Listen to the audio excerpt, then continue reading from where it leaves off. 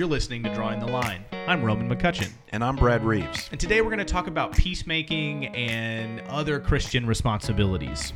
It might get a little bit messy, and there's going to be a lot of name dropping. Let's get started.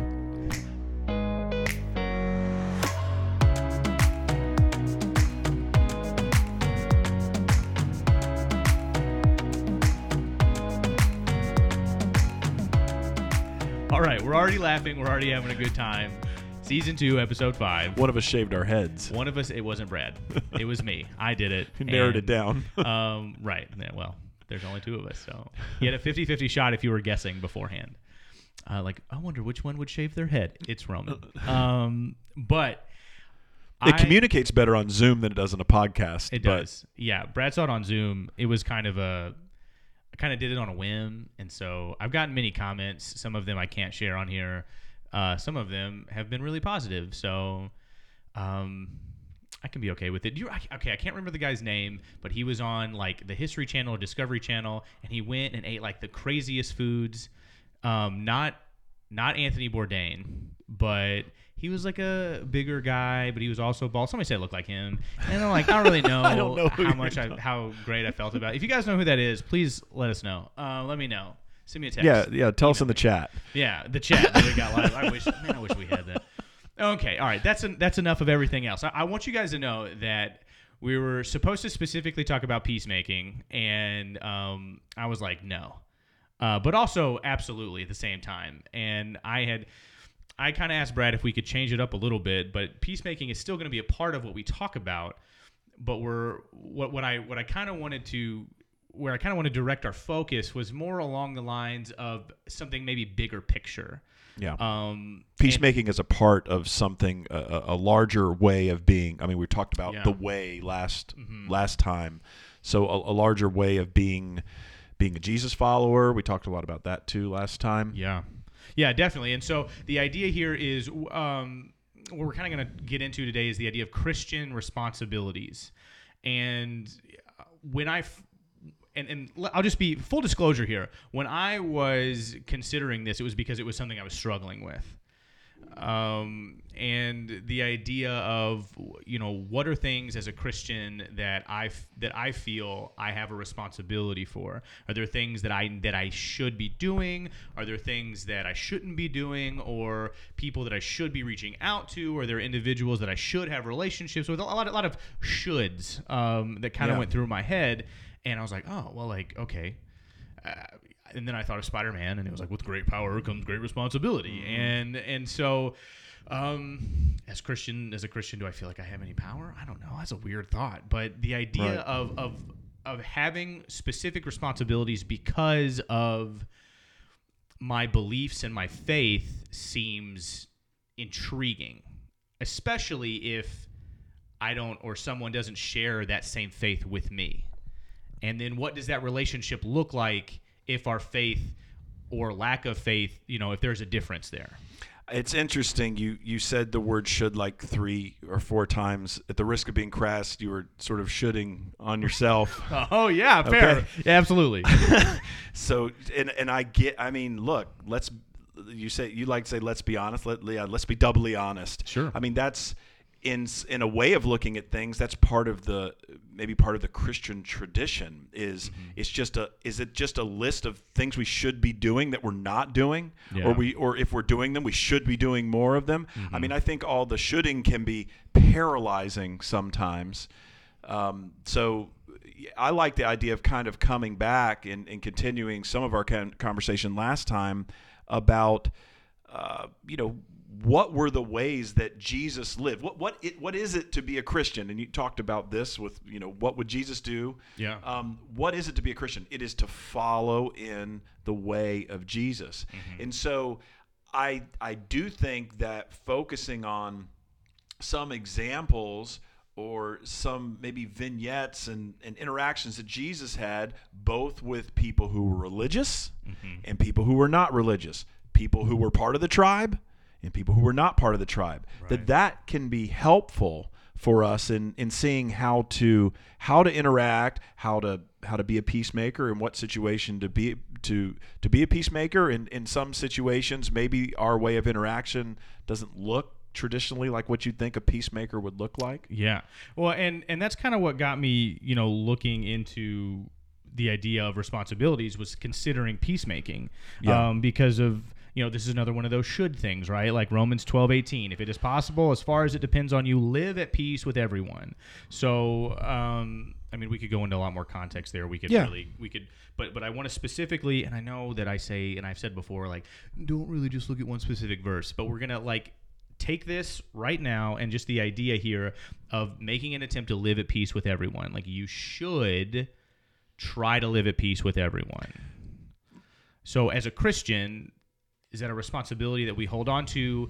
And then, how do I cross? Do I cross that line? What is that? What's that? What does that look like? Let's think about ideally as a human being. Separate and apart from being a Christian, but just being as a human being, living at peace. I think we'd all get behind living at peace with everyone else is a positive thing. Well, absolutely. Certainly as opposed to living at war with everyone. Right. Yeah. Right. That doesn't seem to be a helpful posture to have towards everyone else, is to be at war with them. So, as a starting proposition, if it depends on you, be at peace. But even what's interesting though is even Paul was not at peace with different leaders in the government, leaders in the Jewish church. Mm-hmm. Paul had situations where he wasn't at peace, and so there were times that even that should seem to run against his firm beliefs and convictions, where I think that can happen for us too. Coming back to Jesus for a moment, Jesus did live at peace with people, generally speaking, but the religious rulers of the day, the Pharisees, the Sadducees, the teachers of the law, the high priest, so the Jewish leadership, the religious institutional leadership of his day, he was not at peace with him. They had him crucified, right? But he also was arguably antagonistic towards them in terms of the language that he used. Yeah. So again, if we're going to follow Jesus, so we see that, and so it's like, okay, well, are there certain situations where maybe we're not to act as peacemakers in the same way? Yeah. But just on the other hand, I don't want to go on too long here, but just on the other hand, I thought about this. One of the things that those leaders were saying about Jesus is they said, this guy spends all of his time with the lowest members of society, with the prostitutes, with the tax collectors, with all these blue-collar, working-class, stinky, fishermen, shepherds, people that are not favored people within the society, people who don't have power. Yeah. And they called him a drunkard and a glutton. Right? So they were like, hey, this guy, he's drinking and eating openly with all these sinners. So if you start to think about the criticism that Jesus received, he caught what he did and who he interacted with, that caused problems with the religious leadership. Yeah. So that was not, he was creating peace sort of with one group, which was these people who were following him. They were listening to his teaching. But that necessarily created conflict with the religious leaders. Well, yeah, because I think that they also potentially had the responsibility of keeping peace and maintaining peace with the other people, right? And so the idea of Jesus is keeping peace with the people that need peace. Yeah. And that sounds weird because everybody needs peace, right? But I would say that those religious leaders probably assume that they already had it. Well, but their peace involved their continued power and control over the system. Yeah. He threatened that. Mm-hmm. He threatened that peace. So there's a kind of peace. There's the Pax Romana, right? The peace of the Roman Empire was the peace of the Roman, boot on your neck, which is it's peace through power. Mm-hmm. So they would conquer.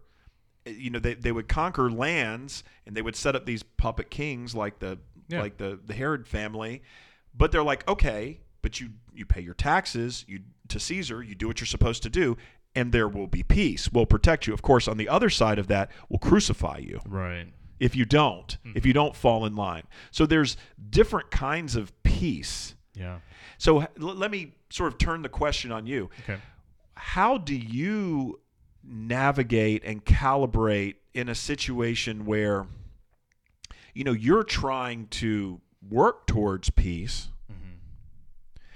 but you still, what's in tension with that is maybe, standing up for a certain value or something you believe with somebody else, whether this could be somebody that's, inside or outside of a church family. Right. But what do you do, Roman, when you're trying to understand, well, how much of this do I need to err on the side of peacemaking, or is this one of these situations where, like Jesus, I need to confront, the people who are in the wrong? I mean, it's funny that you asked that question, because I'm like genuinely dealing with that situation like right now in my life. I could tell. I was like, yeah, I feel like there's a situation like this going on. And so I am, and it's, I mean, I'm not going to go into detail about the situation in general. Like, I'm not going to say names or anything, but I'm struggling with the idea of, it's an individual that has an idea of they need to have control of a situation. And through that, they act a certain way, speak a certain way to ensure that they get their way. And the majority of people aren't a fan. Mm-hmm. And so I am not one of those people that just kind of like lets that happen for an extended period of time. Excuse me. I don't necessarily shy away from conflict, and sometimes that's okay, and sometimes it gets me in a lot of trouble. But I've really, not to seem like, and I hate saying things like this because I feel like I'm trying to come off as like holier than thou, but I really have been in a lot of like prayer and meditation about this, like this conversation that I'm wanting to have or trying at some point going to have with this individual. And I know that this conversation is going to be done one-on-one. There aren't going to be there's not going to be people around. There isn't going to be some sort of like embarrassing scene, because that doesn't do any good. No, that's no good. Right. And so, but I want to make sure that I come to this situation with an understanding of who he is, and why he's doing the things that he's doing. Or she. But it's a he. I already gave that away. Let's just use the name. Let's just say like Ted Cruz or something. Yeah. We just make up a name. All right. Make up a name. We made up Ted Cruz. Ted Cruz doesn't exist, so we're going to go with Ted Cruz. So me and Ted, I'm not going to be able to do that. All right, don't do it. It's okay. It's distractor. The conversation that I'm going to have with him is from the standpoint of, hey, let me help you get to a place where people want to be with you, where people want to hang out, where people want to, interact and have a good time with you. Not from the vantage point of, hey, you're getting all this wrong. You need to fix this. You need to fix that. That's the worst way to do these things. So I can maybe do this alongside of him, so he doesn't feel alone.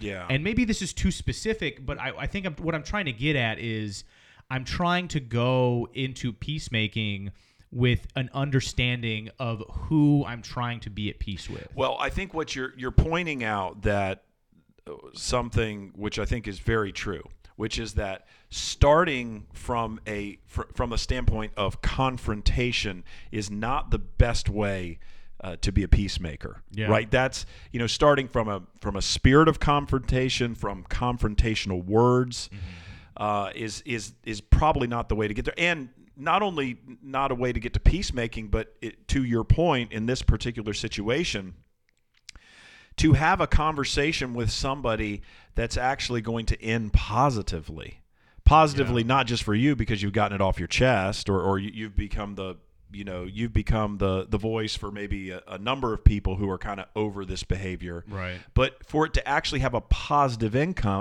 income, a positive outcome. We get positive income. Positive income. I'm thinking about the stock market, I guess. But for there to be a positive outcome so that, not only you feel good, but that they actually make positive steps. Mm-hmm. I used to work with a woman, and she was a brilliant lawyer, prosecutor. I saw her prosecute a murder trial, a jury trial, which was incredible. It was like a week-long trial. And she had this way of confronting people non-confrontationally. And here's how she did it. She would, if somebody was acting in a certain way, she would engage them in discussion. Right. And she would point out basically another time when somebody else had acted similarly to this person that she was engaging with in a certain way, and she would just kind of tell that story. Yeah. And I thought it was the most, and it wasn't, the thing was, it wasn't like in a passive-aggressive type of way. It was just a way that she handled things. Yeah. She would never come and say, Roman, some of the things you have been saying, were hurtful to people. You may not understand that people were hurt, or it's creating distance between you and other people. Instead, I would say, to you, hey, Roman, my buddy Jason last week, he was saying X, Y, and Z, and it might be the same words that you were saying, right? Yeah. But it's just like, I always thought that was kind of creative and kind of an interesting way to kind of hold a mirror up to people without being aggressive and without being confrontational.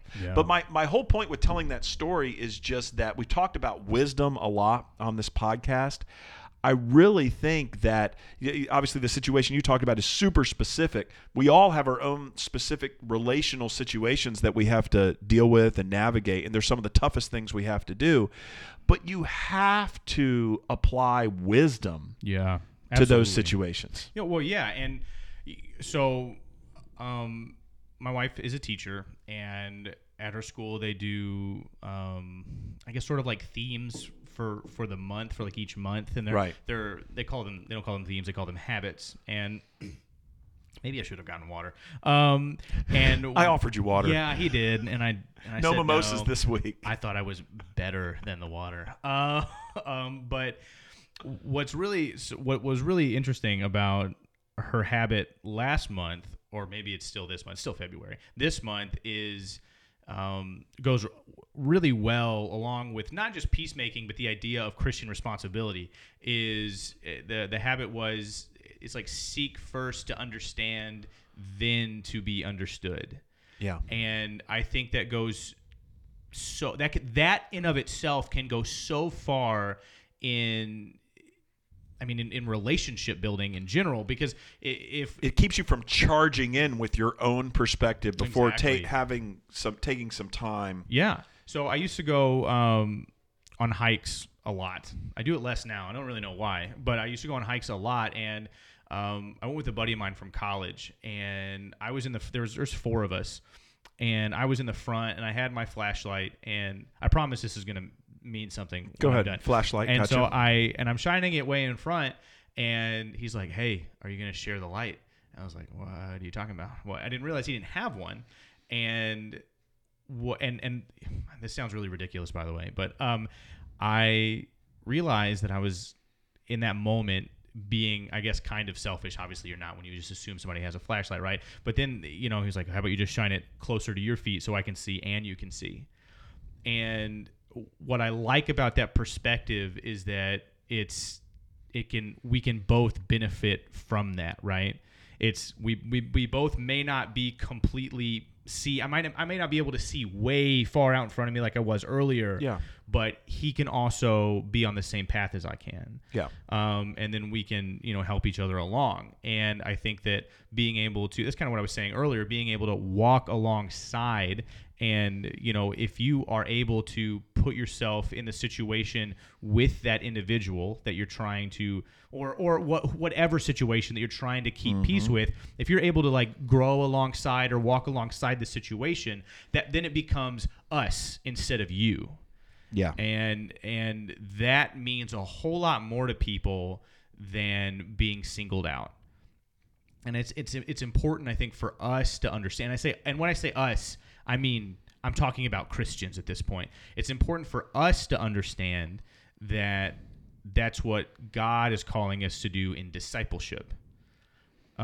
Because you don't just say, "Hey, here's Jesus, good luck," because they could grow outside of that, but more than likely, if they're going to grow, they're going to find somebody else to grow with.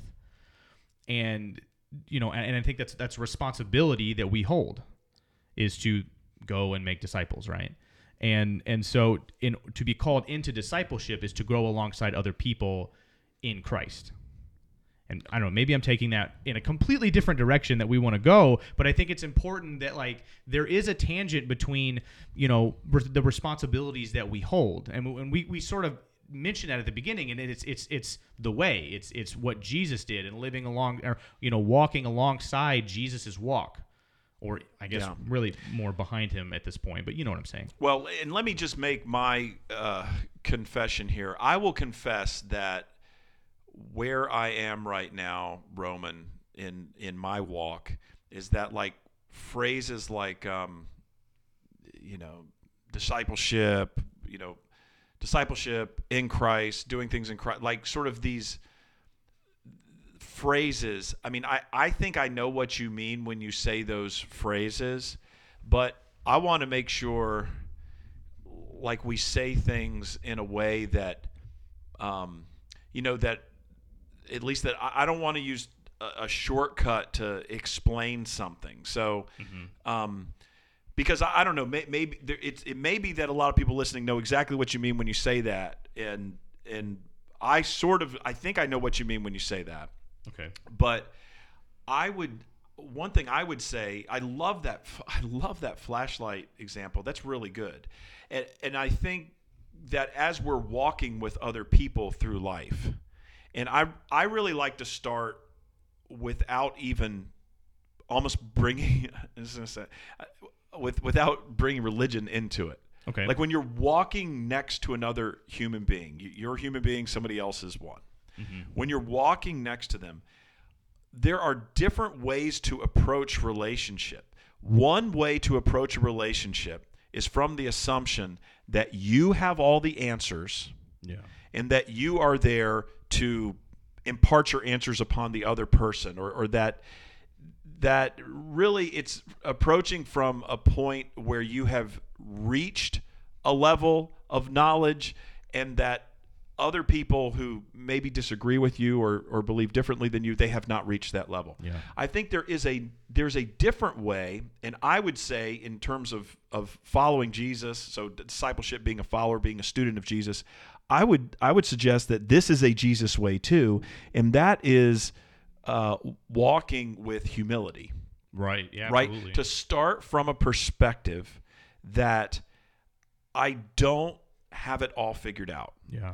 Even what I have figured out, I have the humility and the capacity to acknowledge that I may be wrong about what I have figured out. Mm-hmm. Jesus tells this parable in Luke chapter 18.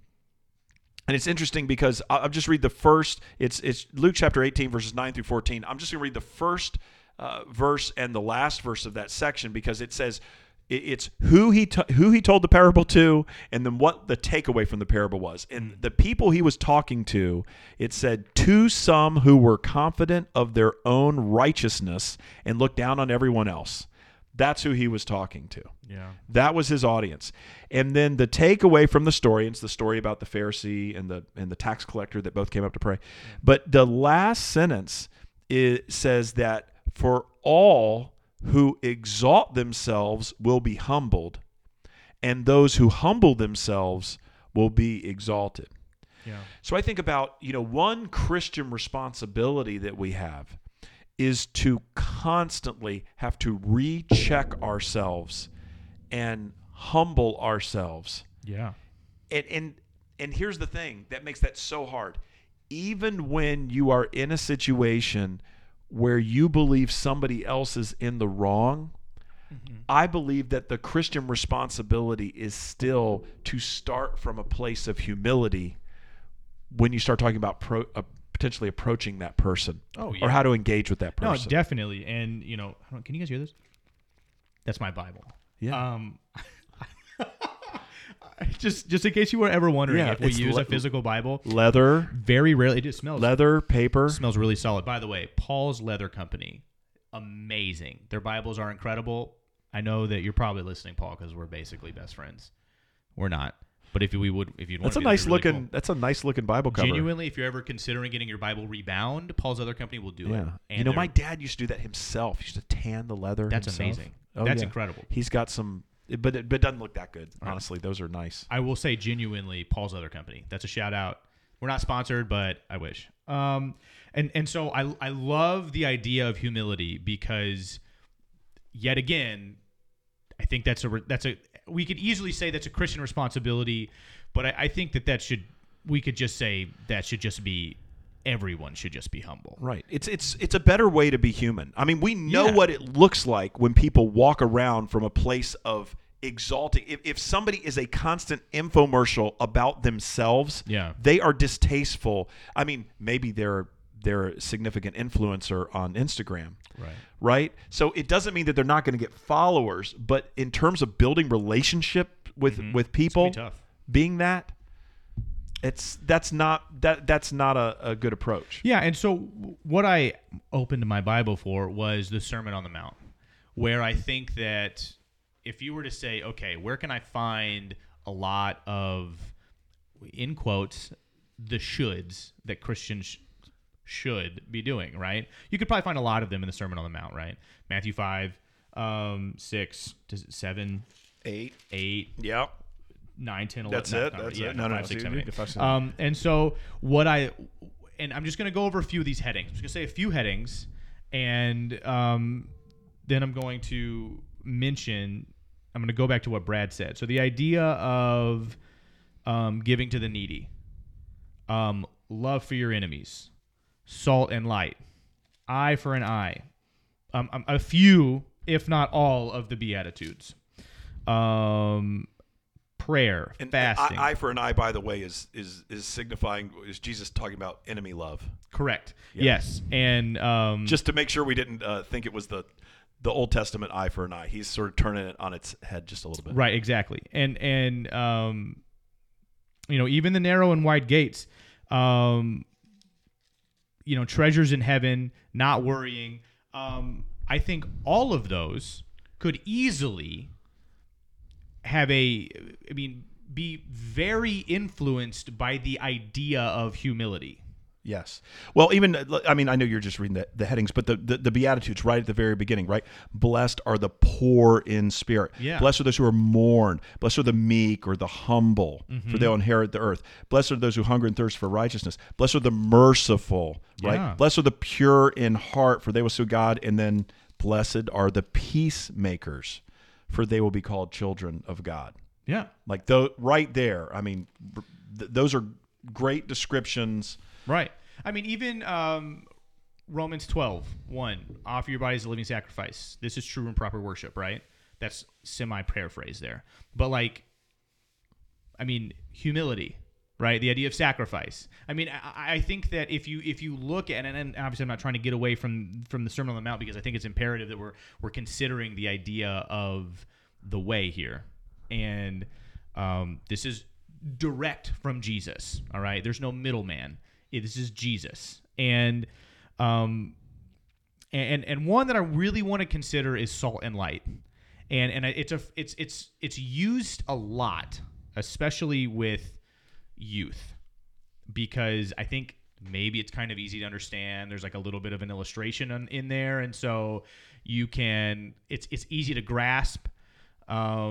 But one of the things that I really like to, if you don't know this, I'm a youth minister. If you're new, I'm a youth minister. Youth and family, if I want to sound more professional, for whatever reason. Choose your audience. Yeah. Exactly. So, but what I love, a lot of people, you can look at both sides, but what I love a lot here is you are the salt of the earth and you are the light of the world.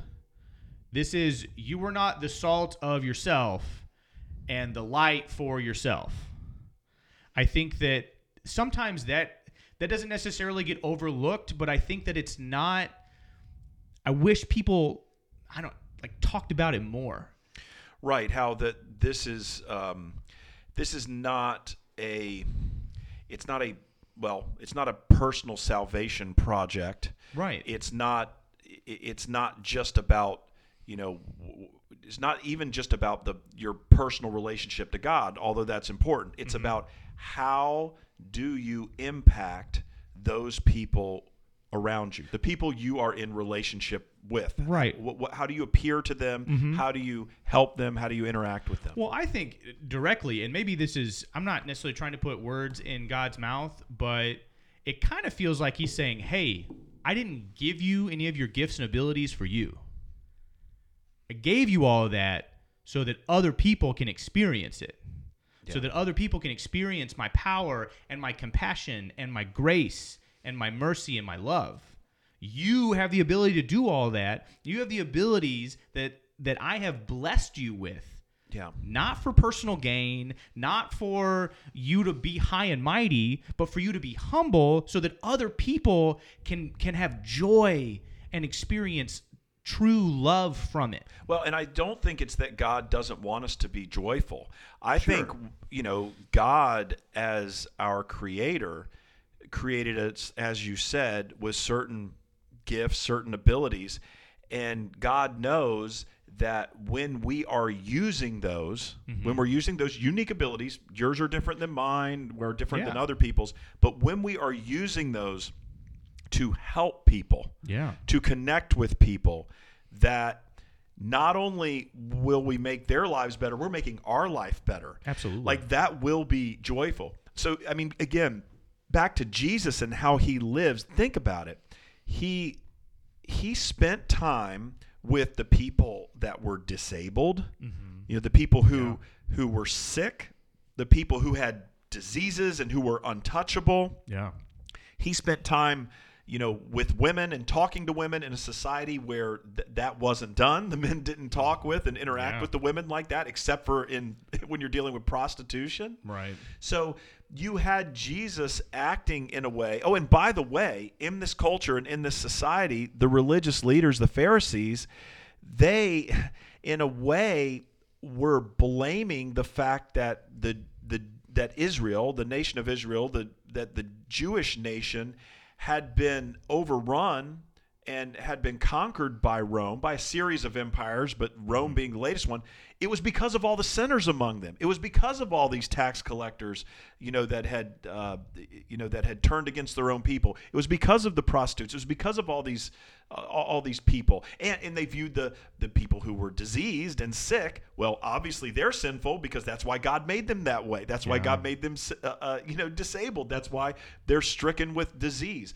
That is the way they looked at it. And so Jesus then goes and spends all his time talking back to the gifts. He uses his gifts of teaching, of compassion, of healing. He goes, and those are the people that he uses his gifts with. And then the other people, Jesus says it's not the healthy that need a doctor, it's the sick. Yeah.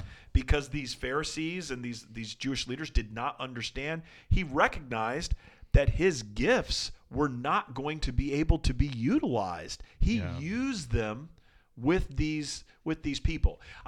One thing I was thinking about, Roman, when I was reading a couple of these passages about Jesus and thinking about the people that he spent his time around, I was really thinking about what would it look like if followers of Jesus today spent their time with the people in society that the religious institutions blame for the downfall of our society right now. Yeah. Like the people who, the religious folks would say, oh, well, those are the reasons we're under God's judgment. Those people, that group of people, the people who do this, the people who sin in this way or that way. I was thinking about what would the analog be? What would the people in 2021, who would those people be? And I was thinking about if you and I spent time with those people in those areas of society, what would the religious people say or think about us?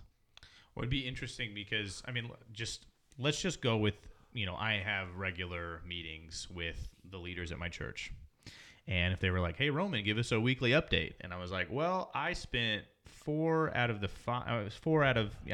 evenings with the prostitutes. Okay. What'd you do? Oh, we talked about Jesus. Okay. I mean, that would be an interesting conversation. Well, I mean, Jesus was, I guess, he was talking about the kingdom of heaven. That's the number one thing he talked about. Right. But he was also eating and drinking with them, right? Yeah, absolutely. Which is what they said. He was a glutton and a drunkard. Yeah. So, I mean, I guess the prostitute one is maybe a 1-to-1. I don't know. It's, I guess, prostitution, at least where we are here in suburban Virginia, is not rampant. But you could start to think of maybe other groups, oh, yeah, for sure, societal groups that would be disfavored to church folk that you could spend time with. I think if we start to think of things through that lens, it starts to make it maybe a little bit more understandable why Jesus wasn't the favorite person of the religious establishment. Yeah. Oh, definitely. Why he threatened them and threatened that structure. Yeah, I mean, it's if you want to get somebody's told me this before, so I'm stealing it. And that's an interesting way to say that, but you're borrowing it. Yeah, you're borrowing. We'll go with that. Unfortunately, I can't remember his name, so I can't even really give genuine credit. It was in college, and so he said that if you really want a picture or an illustration of Jesus, I want you to think of like. Well, this was, maybe considered back in the 90s or early 2000s, just like the skater anti-establishment kid that's like going around town having a good time. And at first I was like, why? Okay, first off, that's offensive. Why would you say that about Jesus? But then, you go back and you think about it and you're like, oh, well, the way that society was kind of set up, he wasn't exactly following the rules.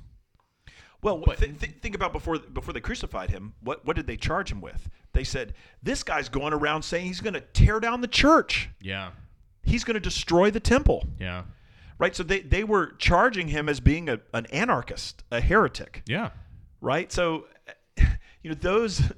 those kind, if somebody went around today and said similar things, now Jesus was obviously, he was talking figuratively. Sure. They were trumping up charges because they didn't like his following, and they didn't like the things that he had said to them and about them. But I just think let me try to bring it all the way back around to this concept of Christian responsibilities. Mm-hmm. I think that sometimes we might get wrapped up sort of like this, back to the Luke chapter 18, this Pharisee who went up to the temple to pray, and as he's praying, he says, God, I thank you that I'm not like all these other sinners, the robbers, the evildoers, the adulterers, or this tax collector over here, right? And then he starts going through the list of the stuff that he does right. He's actually got a lot of the shoulds. Yeah. You should fast, you should tithe, you should because he says that I fast twice a week, I give a tenth of all that I get. So he's doing the things that he should do. At least he's doing some of them. Yeah. But then what Jesus says is that this tax collector, who's clearly a sinner, he won't even come up close to the temple. He stands at a distance and just, beats himself, beats his chest. God, have mercy on me. I'm a sinner. I acknowledge that I'm a sinner. Jesus says it's that man, the second one, rather than the first one that goes away justified. So, and then like I read before, the way that the story ends, the takeaway, the moral is, for all those who exalt themselves will be humbled, and those who humble themselves will be exalted. So, there are these Christian responsibilities where we can sort of get them in our mind that, you have to check this box and this box and this box and this box. Mm-hmm. But then there are these other sort of overarching concepts that, like we read in the Beatitudes, of mercy, humility, meekness, right? Peacemaking, hunger and thirsting for justice and righteousness. Yeah. That humility, sort of, holding these things in humility. Like those are all responsibilities, but they're sort of more mushy. Do you see what I mean? Yeah, I know what they're you're less saying. mushy than did I give 10% of my income, or they're less mushy than did I pray 3 times a day, or less mushy than did I do this? Did I do all these? Did I go to church at the right times and do the right things? Yeah, and I agree with you completely, because what I like about that is that it gives us an opportunity to talk about them and have conversations about, all right, how do I handle that situation? What does it look like, just like we start out, what does it look like to be a peacemaker in this like really complex, messy circumstance? Yeah, well, and it gives us an opportunity, like we also said, to grow alongside one another, to do this whole, the way thing together. Yeah. And that's an important concept, is that we have an idea of being able to do it together. What if when you have this moment and you approach Ted Cruz, okay, you approach Ted Cruz and you come to it with this humility where you have the expectation that maybe you have as much to learn from this situation as Ted Cruz does? I mean, I could learn a lot from Ted Cruz, I think.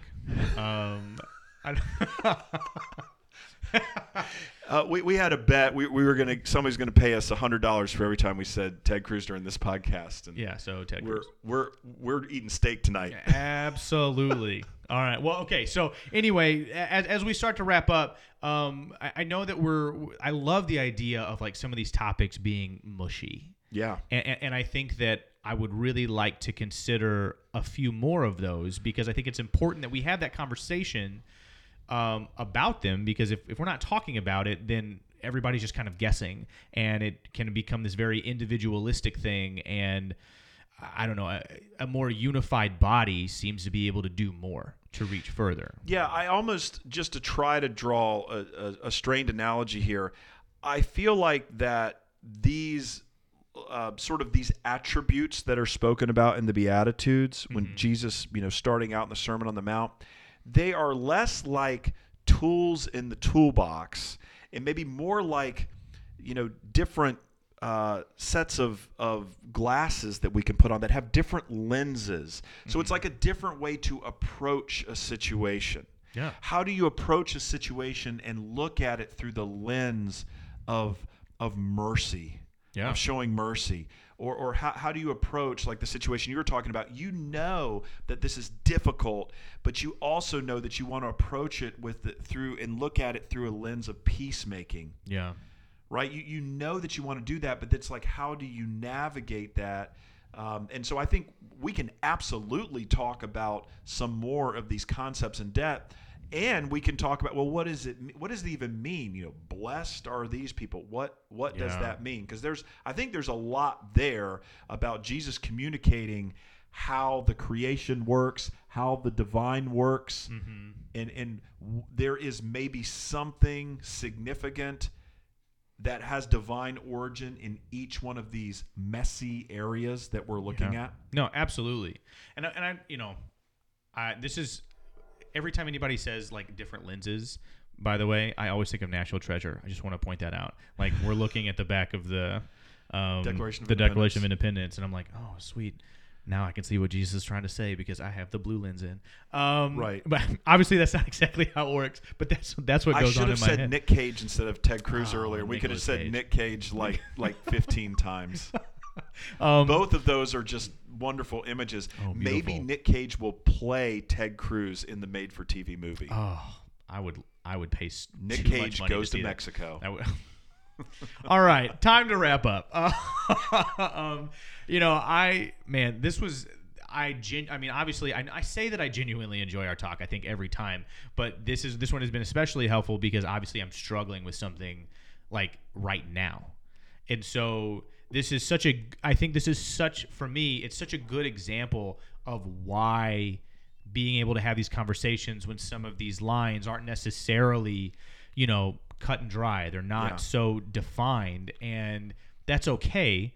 Right. But what I think is maybe not so okay is when we don't talk about it, when we're not open about it, and so, or when we charge in with an answer that's just this unyielding answer that, you know, one size fits all to all relationships at all times. Yeah. Like, instead, I think talking through it and considering these different lenses, these different mushy areas of mercy and justice and righteousness and peacemaking, and you know, that can be helpful, hopefully lead us to the right place. Yeah. So, and maybe you might not like the title of what we might talk about next week, but I like the idea of, I don't know, messy Christianity or mushiness or something along those lines, right? But that's essentially what we're going to talk about next week, is the idea of not everything. I mean, we're called Drawing the Line, and not all the lines are defined. So how can we go about doing this whole Christian thing, right?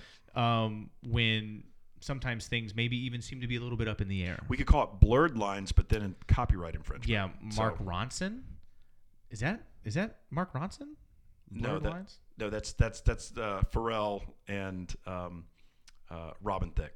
Oh, Robin Thicke. Yeah, I don't know why. Remember, I think they got sued because they stole the. I don't know why I think from the state of Marvin Gaye. I don't know. Yeah. All right. So anyway, wow, we went on a whole lot of tangents today, and I'm not upset about it. Ted Cruz, Nick Cage, Pharrell, Robin Thicke, National Treasure. Who else are we going to name drop in this episode? Right. Okay. So thank you guys so much. LeBron James. Go ahead. Thank you guys, Dennis Rodman. So thank you guys so much for being with us today. Really appreciate you guys hanging with us and all of our crazy tangents and name dropping. You know, hopefully you're with us next week as we get into this idea of blurred lines, mushiness, messiness, and being able to grow alongside together in conversation. So thank you guys so much and have a blessed day. Michael Jordan.